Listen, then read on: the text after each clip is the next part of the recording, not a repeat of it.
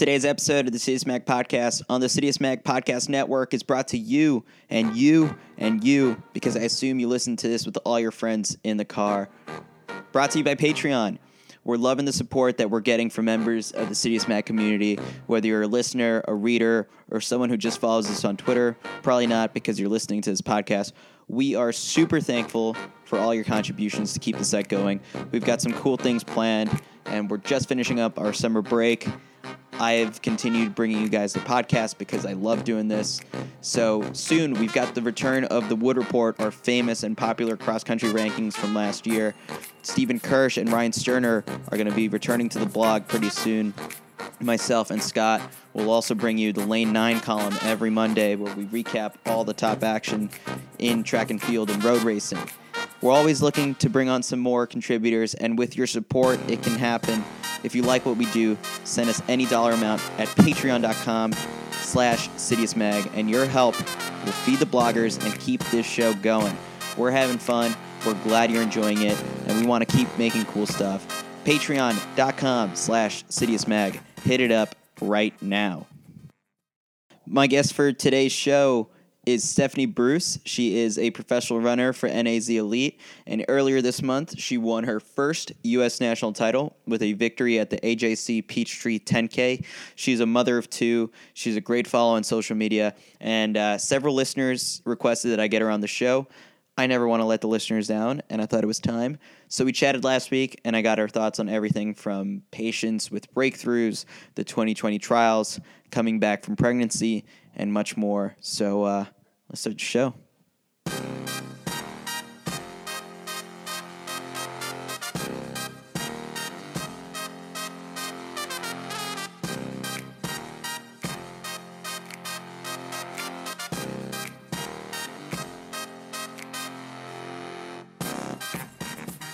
All right, several people have requested this episode, and now we welcome on Stephanie Bruce to the Citius Mag podcast. Stephanie, how's it going? I mean, you're still a couple weeks after you're winning your first national title, so first off, congrats. It's a long time coming, and after the race, I guess you tweeted, I think it was, quote, lots of emotions, don't quite have the words yet. So my question is, do you have these words yet?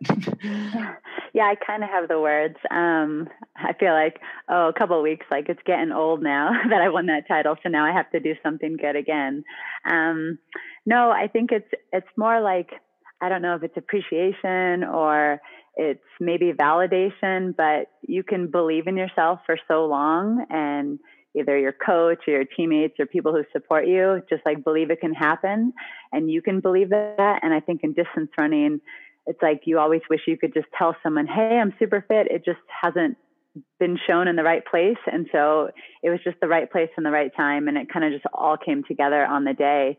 I think what's even more special, like I felt like garbage that morning. I felt so bad warming up. It was one of those days where you're like, don't worry about how you feel.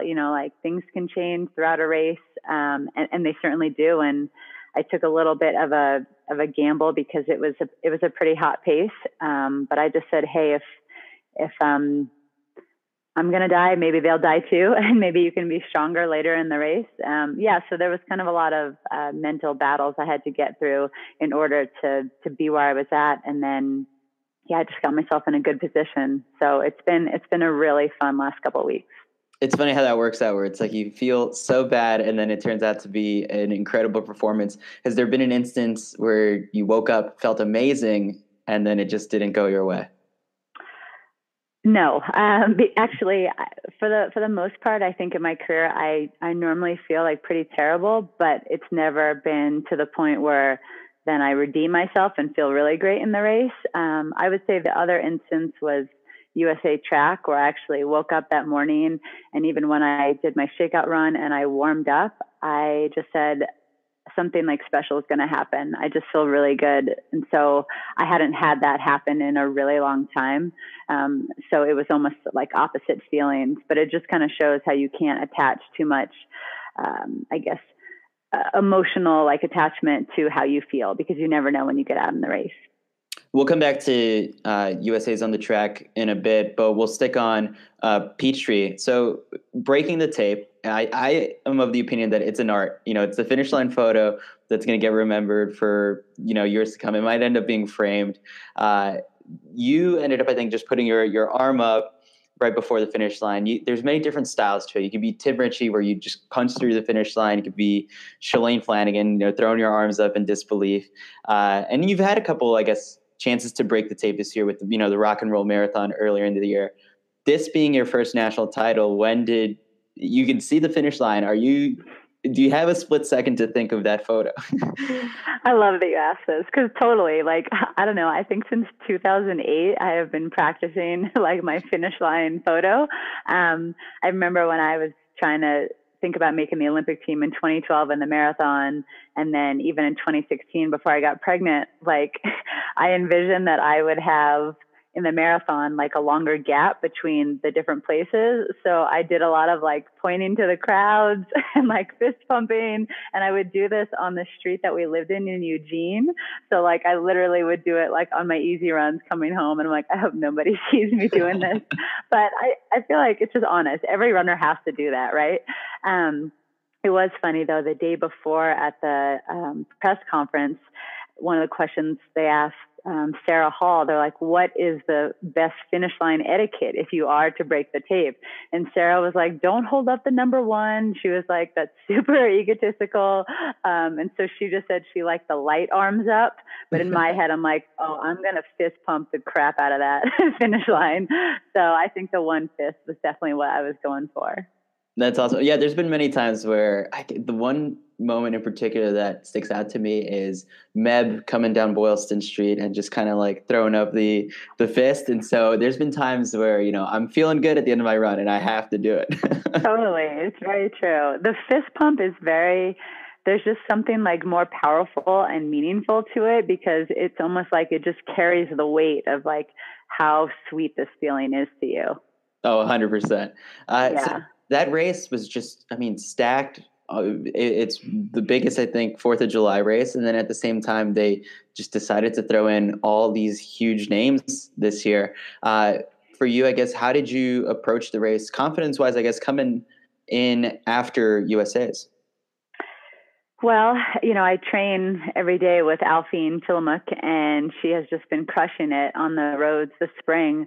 And so I couldn't even keep up with her in practice. I mean, she would just destroy me on workouts, but I kind of told myself, if you can just stay close to her in workouts, she'll push you to do better in the races. And we ran the New York Mini in early June, and I just had an off day. I didn't feel very good there. And same thing, she destroyed me. I think she beat me by almost 40 seconds there.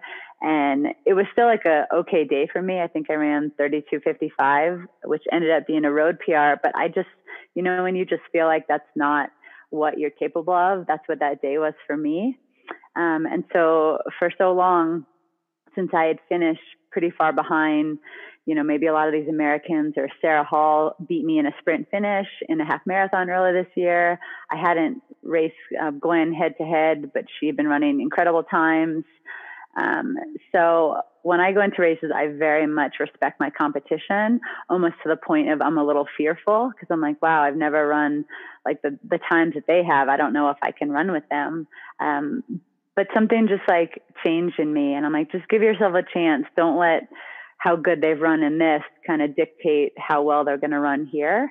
And so I almost didn't think very much in the race. I just said, just try to be composed and relax. And yeah, I had this I guess quiet confidence about me. And I knew after running USA's and being as close as I was to Molly Huddle and Mariel Hall, I knew I had some speed in my legs, and that gave me confidence that if I was with someone late in the race, it was going to be hard for them to beat me. When have there been moments, I guess, how does that compare now? I guess this new, I guess it wouldn't even be new. It's just something that, has been refreshed for you to be, I think, a little bit more confident at the start of races.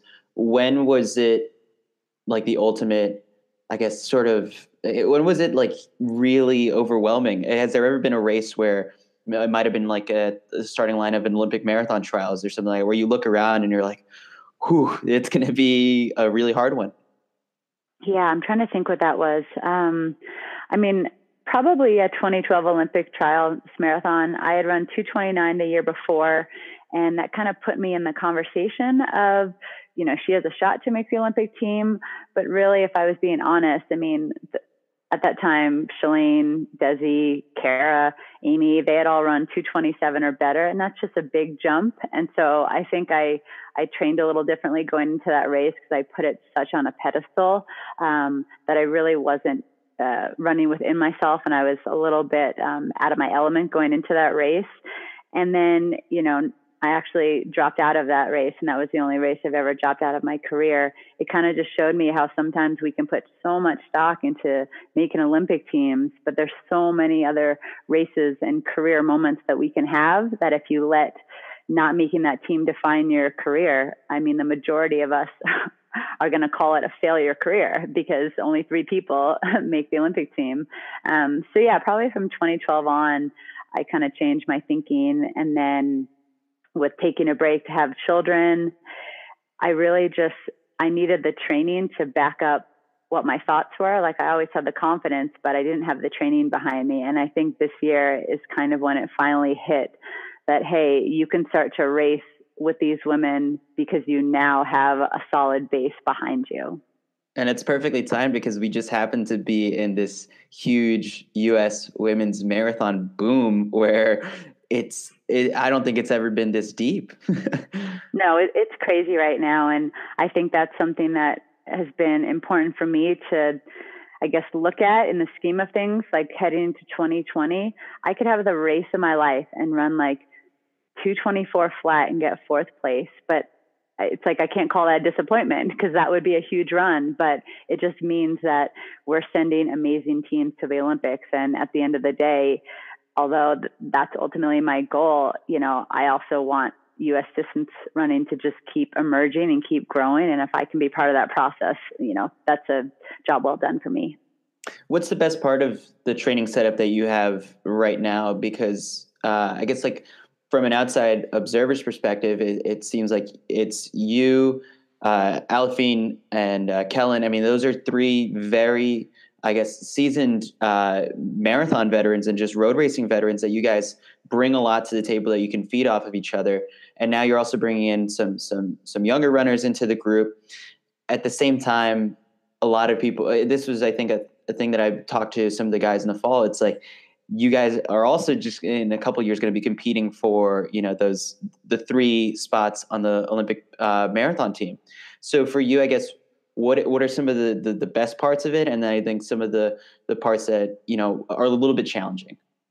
Yeah. So I would say the best parts are just what you said, training with Kellen and Aliphine, they're so high level. They have really changed my perspective of how hard we can work.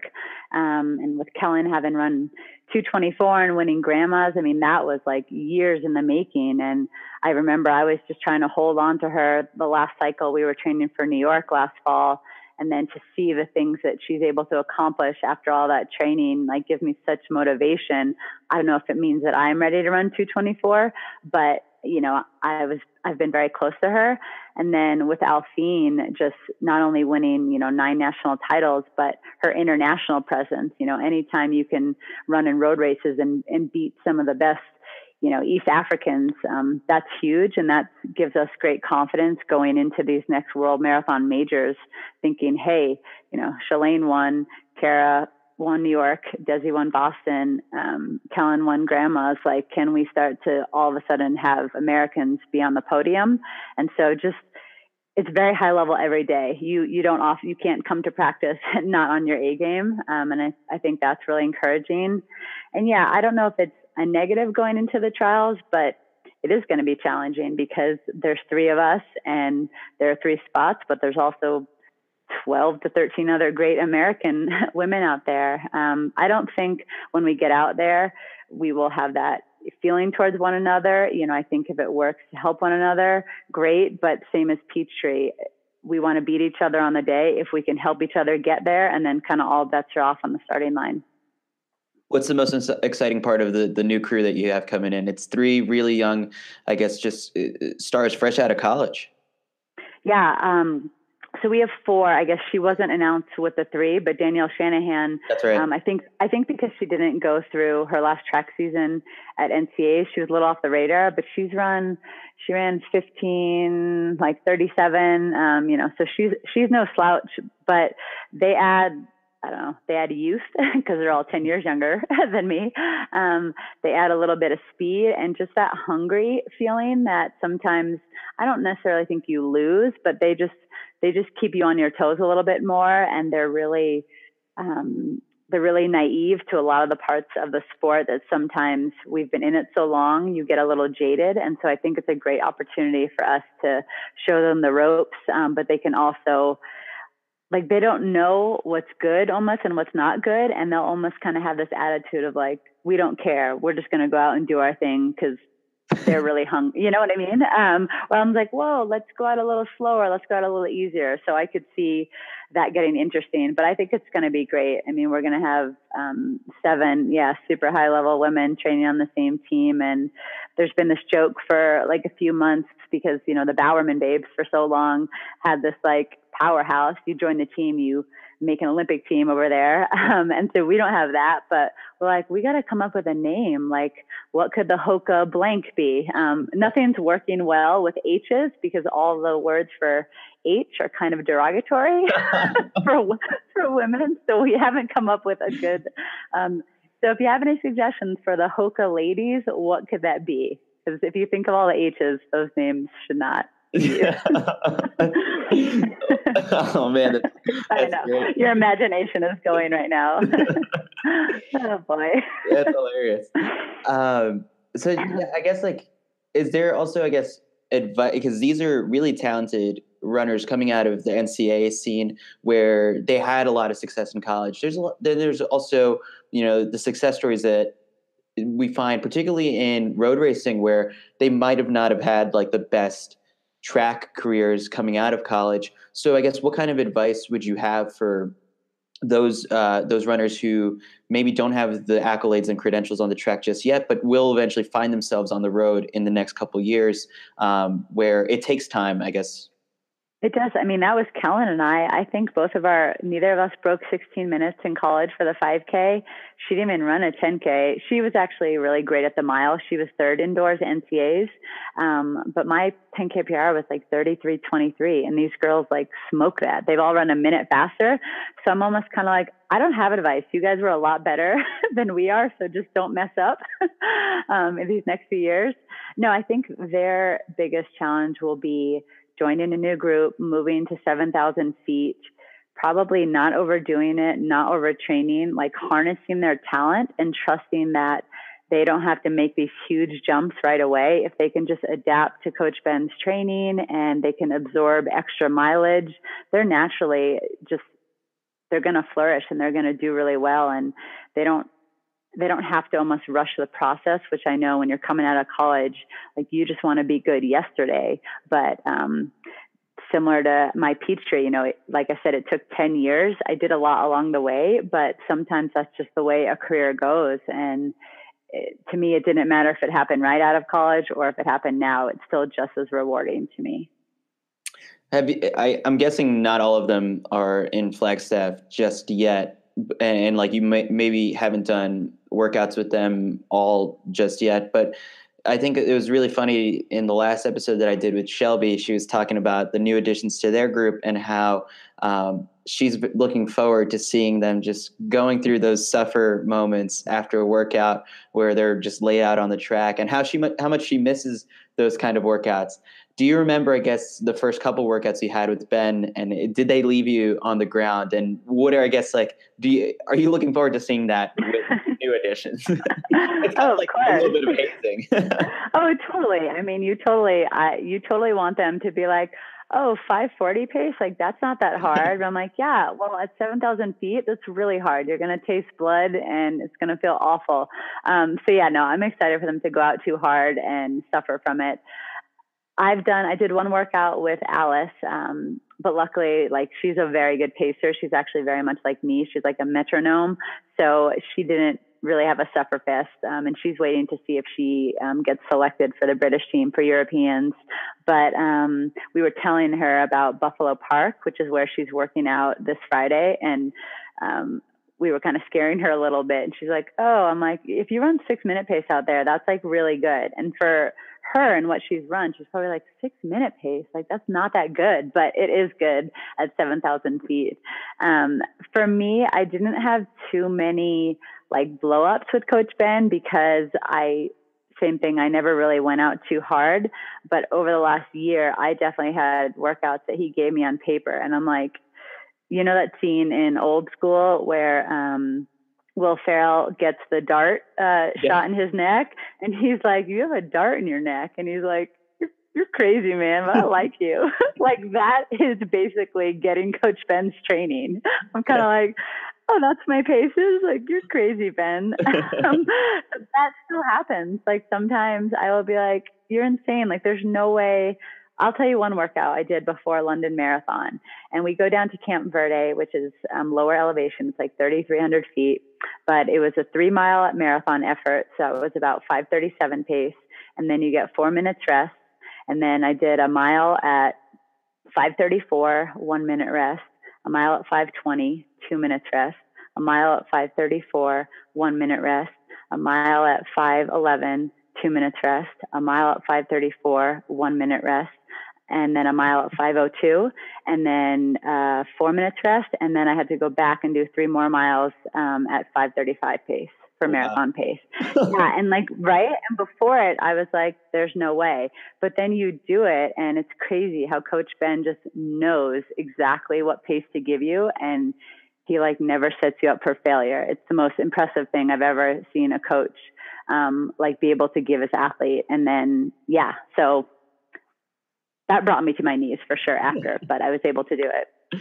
Yeah, I remember when I had, I think, Scott Fauble on the podcast. He was like, yep, it's the same exact thing. It's like, you don't know how you're going to get through it, but you somehow find a way and you're breathing it. Yeah, exactly. Before I forget, I guess, this is a fun question that I guess my friend RJ McNichols did a documentary on Flagstaff and the running culture out there not too long ago. And so I guess one of the questions that he posed a lot of the people in the documentary was, what's the most impressive workout you've seen in Flagstaff? So for you, I guess, what have you witnessed that is like you're still wowed about? Oh, man, that's a good one. I mean, probably because I'm a little more skewed, just it's probably being someone on our team. I mean, Kellen's steady states have been pretty remarkable. I think before Grandma's, she ran 15 or 16 miles, averaging 5:41. And the rough conversion for that is like 5:28 or 5:27 down at sea level. But then it's awesome. She ended up averaging 5:30 at Grandma's. So she was pretty right on. That's always been very impressive to me. Some of the guys have done some crazy stuff. I can't think of offhand. I don't know. It's almost like there's just a marker. Like anytime women are running something under 5:20 pace for a long time, or guys are running under like 4:50 pace, that's like very impressive. And you don't understand it until you come out and train, I would say. Definitely. So actually, while we were on the subject of Atlanta, the 2020 trials will be held there for for some of the listeners who may not have remembered. So I guess you had a chance to run some of the course. The rumor is that it's super hilly. What did you take away from this very, very early on recon trip that you had? Yeah, I don't know if it was because of the day after the race and I was really tired, but I'm like, this is going to be the hardest marathon ever. Like it was a really challenging course, and I can't tell you exactly why. It was never flat.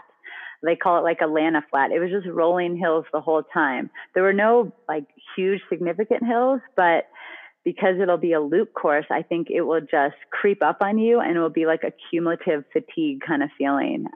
So it was great to see that we definitely want to be training on hills over the next year and a half. But I think it'll be an awesome race because it can be so spectator friendly. I mean, it runs through downtown. It runs through all the different like iconic spots of Atlanta, finishes and starts in Centennial Olympic Park.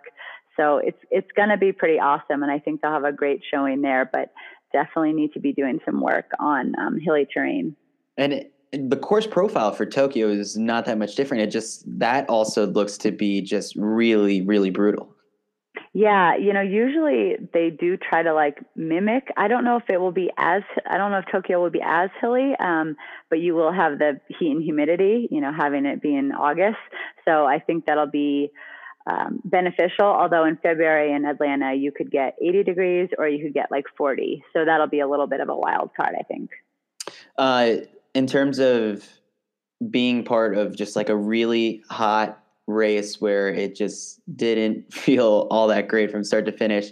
London Marathon this year. I mean, I ran it. I was so mad when I kept seeing the forecast. I was like, how are we going to have the hottest race on record? Like, of course it's going to happen the year that I'm part of it. For you, I guess you've blogged, I think, before about just a little bit of the disappointment you had coming out of that race. So for you, I guess, did you have go through the same whirlwind of emotions as me, where it was just like, why this year? Yeah. I remember like on Wednesday, they're like, oh, hottest April 22nd since 1948. And I'm like, cool, really great stat.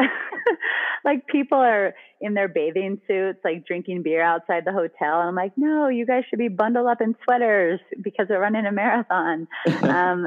So, with our team and with Coach Ben, like he tries to keep us very relaxed and not worrying about the weather. But you can't hide. You just know the physiological, detriment that once a marathon starts to be over even just 60 degrees, it becomes more of a suffer fest, and you're just going to be working harder from much earlier on. I will be honest, I don't know if the heat was exactly the huge factor that had the negative effect on me. I had some blood issues that we had been figuring out, and it just happened at the wrong time right before London. And I hadn't resolved it and figured it out. So unfortunately, like the first mile was like a death march. It felt really hard, mile one. And I knew this was going to be a long race. The heat component was frustrating because I have run well in the heat, and I definitely know how like Atlanta was super hot, World Cross last year. So I feel like my body knows how to regulate well in the heat, but because I had some blood levels off, it was just exponential. And it was one of the hardest marathons I've ever had to just, I hate saying the word, but like slog through. Like it was just a suffer fest the whole time.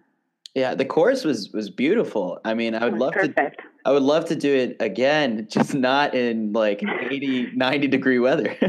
I know. And I think for the masses too, I mean, we were lucky we started earlier, but I don't know what time you were out there, but by the time 9:30, 10 o'clock, 10:30, it was really hot. I think they changed like the warning of the heat index, and that was brutal for people.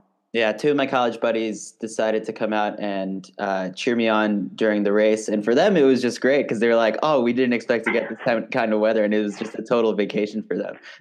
You're like, cool, thanks, guys. Exactly. Yeah. One last thing about Atlanta. What did you and Young Jeezy talk about? Because you tweeted. Oh, my gosh. It was really cool. Like they brought him to the press conference. And I think, on a special side, like he was really trying to do something where, all the foundations that he does, he's trying to get Atlanta youth to start moving and be active. And he probably knows he has like one following. And so he's trying to take that following that he has from his music and actually like change the culture of Atlanta as far as like activity and movement. So we didn't get to talk too much, but it was cool since I took a picture with him and then I tweeted, and then like after the race, he tweeted like, nice job, champ. And I was like, okay, like I made it. That's pretty cool. So no, it was just, I don't know. I think more races trying to bring in someone outside of the running world, but that still have, relevance either in that community or nationwide and globally. That's really great. And I think that's how we kind of elevate the sport and open it up to different channels. So that's definitely like one way. And I think like you're someone who I think has a very good like understanding and connection with not only just like the elite side of the sport, but you like have run enough races where they're just like, there's a huge contingent of, the recreational runners, the people just like me who are out there. And you have a great job of connecting kind of both sides. For the sport, I guess, what are some of the major changes that you would like to see that help bridge that gap? Because it's sometimes a little crazy to me that it's just like, I love, the elite side of sports, and I interact with so many people that I train with, weekly and stuff like that. And they have no idea what's going on in the front of the pack. And it's like, there's some really interesting stories. Like, I wish like you guys could appreciate that more. And then there's the people, I guess, like how, I guess, can we close that gap? Yeah, no, I love that you like see that, because I think that's something that it's so much like the legacy I want to leave on the sport. I've been running professionally for 10 to 11 years, and I just got to a point where I realized the only way our sport is going to grow is from fans. And like, how are fans going to do that? You have to care about them for them to care about you. And if you think about it, they're the ones that fill the stands at track stadiums. They're the ones that line the streets in major marathons. So my kind of goal, and I guess it's just been very easy, I've just shared the like ups and downs and the real part of professional training, because not to knock anyone else, and it's great, but I can't imagine that every pro-life runner is so great that you're just having croissants and coffee every day and just running, and then you go and win races. I mean, it's not that easy. There are some like dark times that you go through. And so I've always hoped that pro athletes, whatever their voice is, they just use it. So like, even if you're sarcastic, if you're love doing motivational quotes, whatever it is, just use that and be more engaging kind of in the world of track and field and road racing. Then I think the back of the pack is going to know the front of the pack. And it's almost like when you go see a movie, you go see a movie to see the plot develop, right? You don't walk into a movie theater in the last 2 minutes and you're like, what a great ending. But sometimes I felt like that's how some of the pro athletes would behave. You would just be like, you don't see him. And then all of a sudden you're like, wow, you ran that fast or won that. Like, how did you get from A to B? And the running world is just starving for information, and they're craving results. They want to know what times we run. So I don't do it to be boastful but they would love to know, what time did you run? What paces do you run? Because then they can take that and try to translate that to their training. So yeah, I would just like to see more pros doing that. And I think that they could show their sponsors that that's why they are of value, as opposed to just their times and winning races. Yeah. And I totally believe that you, all of NAZ Elite, and Ben has done a great job of, getting that message across to not only just his athletes, but just the fan base, and being able to build that. So yeah, you guys are crushing it on that end. Thank you. All right, so let's jump into some listener questions. You got quite a few though that were sent in and were pretty good. Alyssa on Twitter asks, what are some of your tips for recovery and injury prevention? So I guess generally, I guess, do you have any 3 that you go to for either one of those 2? Well, this is great, because I think it's Alyssa who is coming to our adult running camp in 2 weeks. So I'll get to tell her in more detail. But no, probably just my rule of thumb is more prehab than rehab. Like, it's really easy to just forget about all the exercises when you're running well, but usually that's the time when injuries pop up. And so I always just say, hey, if I have like 10 extra minutes that I'm either like looking on my phone or doing something that is probably not that important, use that to, warm up my glutes. I always have band exercises I do. So when I was in my 20s, you could just run out the door and not worry about anything. But now it's like, activate the glutes, do ankle mobility. So it's just a couple little like tricks I like to do before I start practice. And then core work is huge. I try to never go more than 2 days without doing either side planks, bird dogs. Those are kind of my 2 go-to exercises that I think really engage the whole core. And what else is that? Injury prevention. Is that the other question? And recovery. Yeah. It was recovery. Yeah. Yeah, I'm lucky. I use the Normatec recovery boots. So those are kind of just my go-to at the end of the day when the kids go to sleep. We'll pop on it's Netflix and Normatec. That's the new thing. Yeah, it is cool. Yeah. And, maybe I'll have a glass of wine, get crazy. But no, I think just trying to get off your feet as much as you can. For me, it's a luxury. It's my job. So I'm able to do that. But I know for people who have full-time jobs, it's much tougher. So I would just say, try to prioritize, like, if you don't have to be standing, could you be sitting? Can you sneak in a nap in your job? Little things like that. And then the last one is eat within 30 minutes of exercising. No matter what you do throughout the day, if you mess up on everything else, if you have something within that 30-minute window, that's when the glycemic index is really important, and you want to have any kind of snack. I would recommend picky bars, but you could have anything you want in that 30-minute window. She also sent in a second question that says, you came back very strong after a disappointing race in London. How were you able to overcome that disappointment and channel it into your future successes? So, yeah, I mean, like, did you immediately after London? I had the feel I was so disappointed. I was like, I just want to race right away. Just throw me in another race like next week. I ended up running like a 5K like 5 days later, and it was not great, but impressive. But after that, I was just kind of like, I want to recycle this fitness right away. How did you go about it? It's a smarter way, 100%. No, but you're right. Like that emotion that you go through. I think what I did is I realized when you have like a bad result, you have to like grieve it and you have to really feel it. And I was very dejected and very upset because I knew all the work that I did. And I just felt this one component, which was my blood, was like not showing like who Stephanie Bruce was or what I was capable of. And so I had to realize that doesn't mean all the work I did went away. So when we planned my summer schedule, each race was just going to be a fun, like next race. There was no focal point. And I think that was really important because I didn't have this race up on a pedestal. And I asked Ben, we were going to do USAs.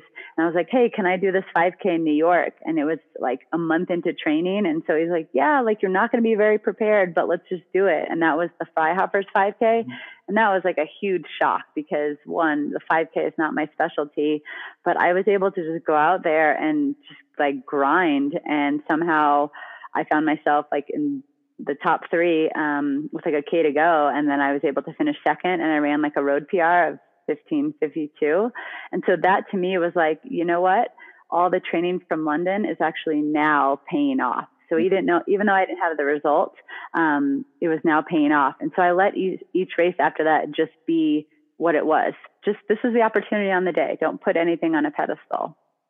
And then is it also similarly like you're not already like in terms of the way a lot of pros kind of align their outdoor season, it's kind of like there's one race and there's not really too many that they're focusing on after that, or like they say that they're not focusing on others, but no, ahead of time that you've got XYZ scheduled after that.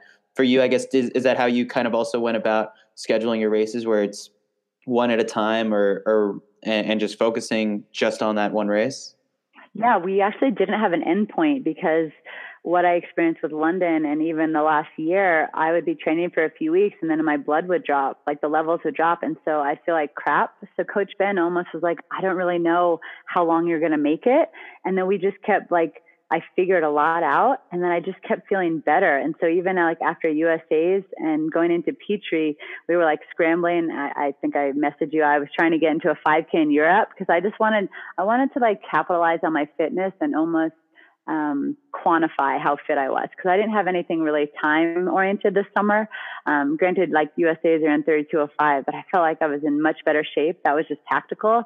But then I realized, that won't go away. I'll get this fit again at some point. But yeah, just use your fitness in whatever race you're racing, and you don't necessarily need a time to validate like how good you are on the day.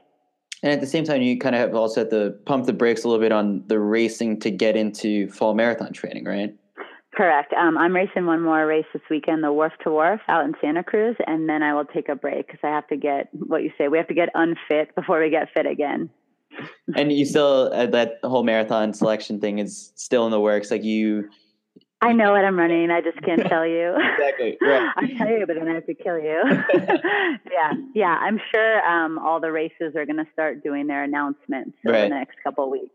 That's exciting. Well, so you've done, I guess, New York, London. Are the marathon majors on your mind just down the road, like the 6 to get them done? It's a great way to see the world. Obviously, just any sort of racing and having a professional racing career is an awesome way to go out and explore. But for you, I guess the 6 marathon majors, is that something that could be? I know Becky Wade and I talked about like she wants to do that at some point.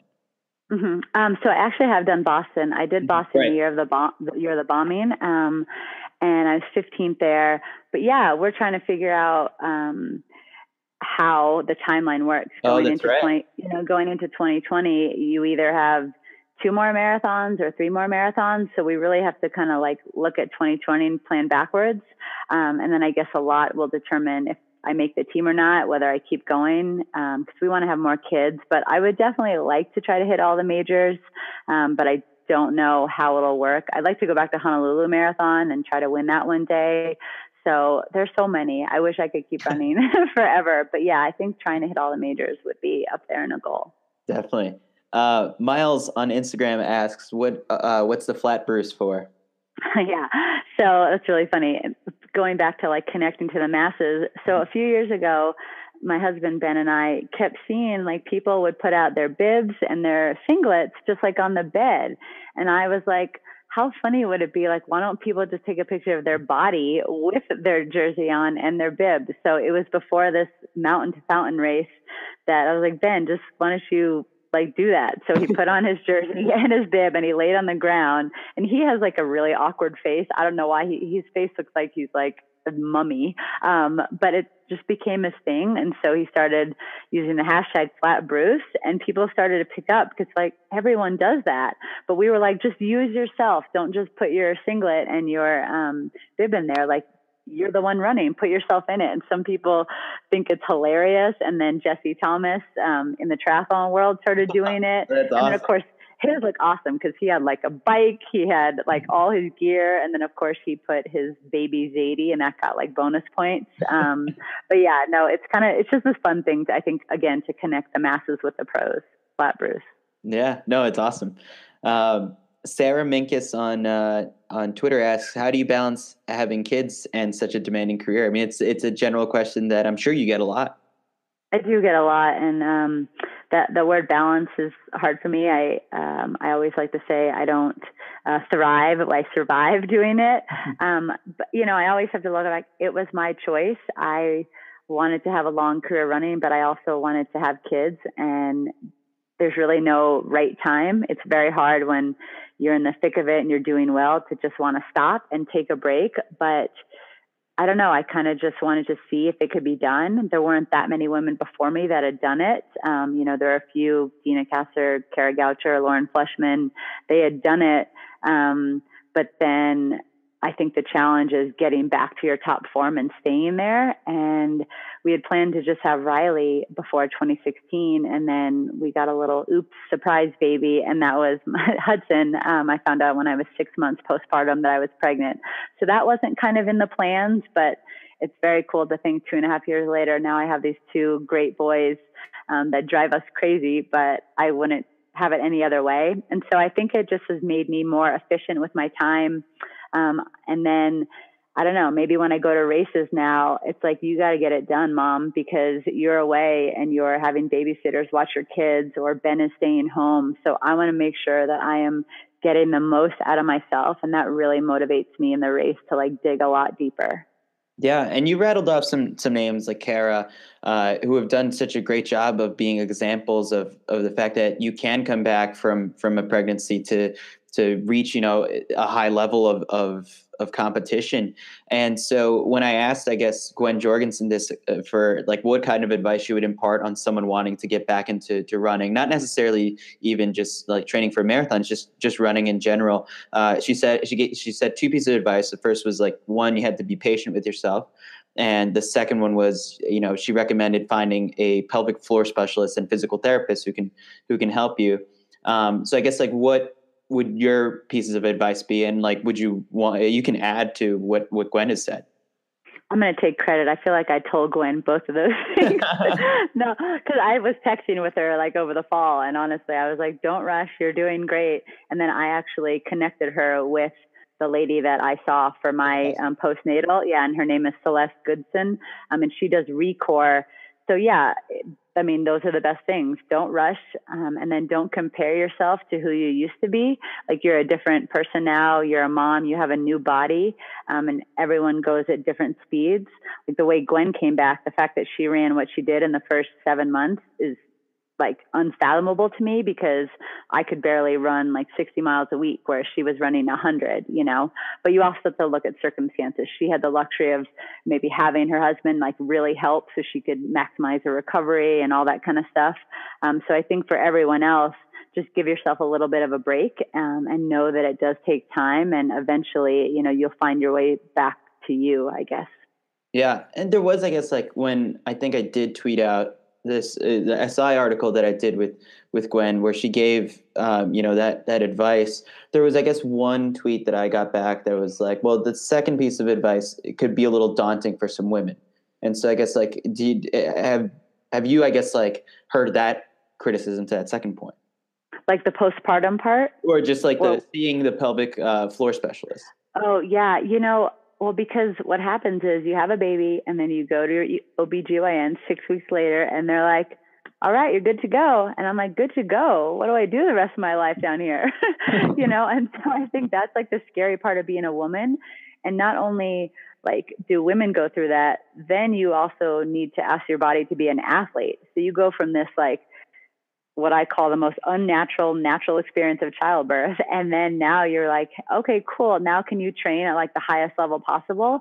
And so I think if we could have more women in that field that kind of connect going from the doctor to the postnatal care, even before you see like chiropractors or physical therapists, finding someone that you can really, one, like talk about issues.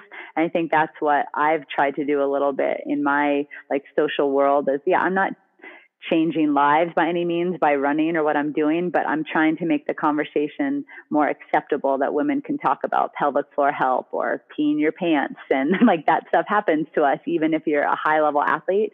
So maybe just giving women the permission that it's okay if all this weird crap happens to your body after having kids. Yeah, definitely. And again, like your social media channels do a great job of, and we'll, at the end of the show, we'll tell people, I guess, where they can follow you so they can get all that. Jay on Instagram asks, what was your first reaction to Hoka shoes? Because I guess, I mean, they're a major player now in the running world. But for some people, I guess it's like you see them for the first time, and you're like, oh, and when you feel them, it's like, it's not what I expected. Oh, for sure. So I first tried them when I was pregnant. So I think I was actually lucky because there was so much cushion. It felt really great. And this is when like the Clifton 1 was first out. And so I was like, this is awesome. So I like trained the rest of my pregnancy in them. And I actually raced a 5K when I was like 6 months pregnant.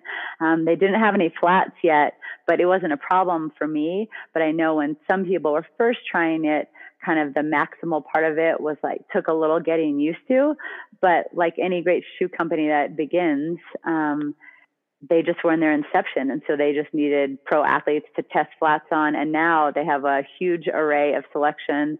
They've just launched like their lifestyle shoes, their fly collection. And so it was kind of an easy transition because we almost like Northern Arizona Elite grew with Hoka in the early years, and the flats that they have, I think the Tracer are going to be like the next great marathoning shoe. And then their spikes came out before the 2016 trials. So we haven't had any problems. And really, I think they're only going to go up from here. And then what's hilarious is then what do you see other shoe companies doing? Like first they'll knock Maximalist, but then every shoe company after I was like, oh, we came out with our extra cushion or like Maximal shoe. And I'm like, yeah, that's what Hoka was doing. So I think they have a nice balance and mix. And anyone who's ever, like you said, try them, you have to try them instead of just like judge on looks, because I've never met anyone who's like, they don't work for me. You just need to give them a try. And it's cool. They have like the 30-day where you could actually buy the shoe and try them. And if they don't work, you can send them back after 30 days. So it's kind of cool. What are you racing in right now? I wear the Tracer 2. Gotcha. So I train in the Clifton 4, now the Clifton 5. And then I race, well, actually, I'm not supposed to like say, but I was wearing like a prototype that hopefully will come out next fall. Hopefully they don't punish me for saying that, but that's actually what I won Peachtree in. So hopefully that'll come to market and that'll be a cool shoe. Definitely. Meg Bellino asks, who do you miss more, Craig Lutz or me? Ooh, that's a tough one. Probably Meg. And I'm going to see them this weekend in Santa Cruz. Yeah. I had to sneak that one in there. Totally. Drew asks, how have your high school coaches made an impact on you as a person, an athlete, and do you still stay in contact with them? So I'm assuming they're a high school coach. Yeah. Yeah, that's a great question. My high school coach is Dave Van Sickle down at Xavier College Prep, and he's been coaching for 35 years. And I think he's the most underrated or not talked about high school coach in the country because he shaped how I view myself as a woman, how I like a lot of body image. I just attribute like his knowledge on me of how I've been able to have a really long career. And my dad passed away at the end of my at the end of my high school career. And so Dave almost was like a second dad figure to me. And I still talk to him every few weeks. And he's actually hopefully coming up to work at our adult running camp. Yeah. So I go to him with a lot. So I think a high school coach is really someone that is pivotal in a kid's future career. Next up, we've got the final 4 questions that I ask every guest. So usually it's 3, but now going forward, it's going to be 4 because last week with Shelby, I got a great answer out of one question. She's like, you have to start asking this to everyone else because it's great. So the first one, this one's one of the traditional ones. Meanest thing that you read about yourself on letsrun.com. Oh my God, I so have this. This is great. So a couple of years ago, it was, I think when I was still living in Eugene, maybe it was something about, so not many people know this. When I first came out of college, I was just trying to figure out finding my space in the running world. And I didn't have the time to really join a group or really get a contract. And so both Ben and I at the time, I babysat and nannied, and then we cleaned houses. So we were at the bottom of the barrel, and we just had to put in our time till we believed that we could run at that next level. But I remember I would still go to coffee shops and treat myself with stuff like that. And so there was a picture of me, I think at Wandering Goat, and someone was like, maybe she should go to the dentist. And it was a selfie. Yeah. And it was cause I had a tooth that was a little bit of a snaggle tooth. And I'm like, that's all you have? Let's run. Maybe I should go to the dentist. So that was probably the meanest as far as just surface level stuff. Yeah. Do you do a good job of tuning it out and just not paying? I do, because you know what? I actually met Weldon and Robert Johnson right before Let's Run started out in Flagstaff. And so I love them, and I think they do great things for the sport, and their website is awesome, but there are a bunch of Jack aces on that website. And I have to realize a lot of them just probably didn't get to run to the level they want to. And so, but right, any great sport, you have to be able to accept criticism. The bigger you get, go to football message boards. I'm sure they're horrible and, tearing people's characters down. So you have to have tough skin. Yeah, especially since we're living in the Twitter era. Twitter era, especially, it must be the hardest thing being an NBA player, an NFL player on Twitter, because no matter what you do, someone has their 2 cents to throw in. That's right. The new I don't have that person. No, I got braces and I did fix my teeth since then. So there you go. The new question that's going to be asked to every guest going forward. What is the funniest drug testing story that you have with a USADA drug tester where maybe they had to spend, 2 hours with you, they couldn't track you down, or did you end up watching? I think someone once told me they ended up watching half a season of Dexter with with the tester because they just couldn't go. No, that is good. I think mine's probably something. It's not that funny, but it was here in Flag probably in the last year and a half, and they just watched a whole kids movie with us because we had the boys home, and I don't know what it was, but we were sorry, this is what we're watching. And yeah, they got there, and I think I had just peed, and it's the worst feeling in the world where you get the knock and you're I just flushed the toilet. You have got to be kidding me. And so we were well, we're in it for the long haul. And I know you offer them food and drink, and they can't really take anything. And so the boys were home, and we were we're watching a Disney movie, so you guys are in. And yeah, I don't remember what movie, but we just had to sit, and I think we made it through the whole movie before I did. And I don't know, I'm sure everyone does this, but I did jumping jacks. I was just trying to get things going, and it took a really long time. Shelby says she just took 2 beers and just crushed them right away. And it's I know. No, people you can have beer and coffee. The only danger with that is your what's it called? The specific gravity. Like you can mess up your like hydration level. So that's the only negative about like either having coffee or beer, but that does work sometimes. Yeah. One of the other traditional final questions. If you could go on a run anywhere in the world with anyone from history, assuming they could hold a conversational pace with you, where would this run take place and who would it be with? Gosh, I hate these questions. These are so hard. I'm like, I'm so boring with these because, I mean, of course, because I've seen it through like the running world, I definitely want to visit St. Moritz because it just looks beautiful. And my dad actually worked in Switzerland. And so I would love to be able to go there and see. I never got to. I know it sounds like also strange. I can't pick of anyone cool from history. And this is kind of a weird one, but I would probably like, since my dad passed away and he never got to see like me running professionally or meet my kids, I would love to like him go on a run with me now. There you know go. what I mean? That's a great like heartfelt, but I feel like it would be pretty cool to like just go on a 30-minute run. That was the only time I could talk to him. Oh, perfect. That's like that's definitely one of the better answers. We've gotten the worst answers. Probably someone who said like Steve Prefontaine. It's like, that's such low hanging fruit. You're like, come on. Yeah. Well, good. At least it's someone that, This is a great answer. The last one, which I guess has been a hit with Scott Smith. He loves, I guess, listening to this answer to the question. So it's, you get 25 shots from half court of a basketball court. If you make one, you win $25 million. If you don't make any, you go to jail for 25 years. Would you attempt the shots? I would, because I think I'm really good at free throws. Okay. I would. I totally would.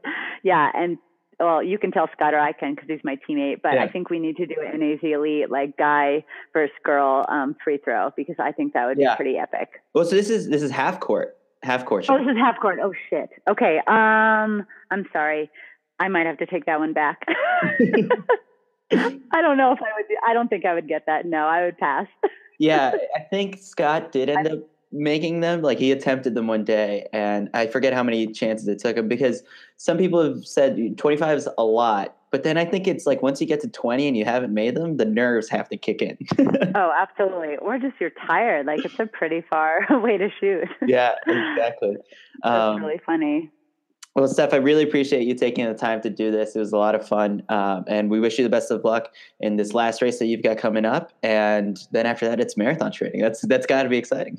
It's very exciting. Thank you. I appreciate it. Yeah. Oh, and so where can people follow you, I guess, on Twitter, Instagram, and all that? So, I mean, it's a treasure trove of knowledge when it comes to just racing expertise, just anything really. Yeah. So Twitter is just Steph_Rothstein. It's my maiden name. And on Instagram, it's Steph Rothstein. I should probably change those handles because my name is Bruce now. But, and then, Ben and I have a website, which is just StephandBenBruce.com. So any of those channels, you can find me. Many thanks to Steph for taking the time to do that interview, and apologies to the listeners for the delay in getting this episode out. We had a couple scheduling issues where we thought we were going to have more than one Big Meat Pod episode after the Monaco and London Diamond Leagues, but we could only do Monaco. We got tied up with some other things, but the race that she mentioned, Wharf to Wharf, has already happened. It was a 6-mile race, and Steph finished 4th overall in 31:04. She was the top American woman in the race, so congratulations to her on another solid showing, and how she could turn her attention to marathon training. And we'll stay tuned to hear what marathon she's picked to race in the fall. But that does it for this episode of the Citius Mag Podcast. A reminder, consider donating to the Patreon. That's patreon.com/CitiusMag to keep this show going. Any bit of your support is great. We're trying to bring you guys the best guests and the best interviews. So anything you guys can do to chip in is fantastic. And we're looking to continue bringing some big name talent, because the next guest coming later this week, it's a double episode week. Courtney Frerichs, fresh off setting the American record in the 3,000 meter steeplechase at the Monaco Diamond League, is coming on the show. We're taping that interview tomorrow, so stay tuned, and I'll catch you guys on Friday. I've been your host, Chris Chavez, wishing you some happy and healthy running. And remember, the legs are feeling good.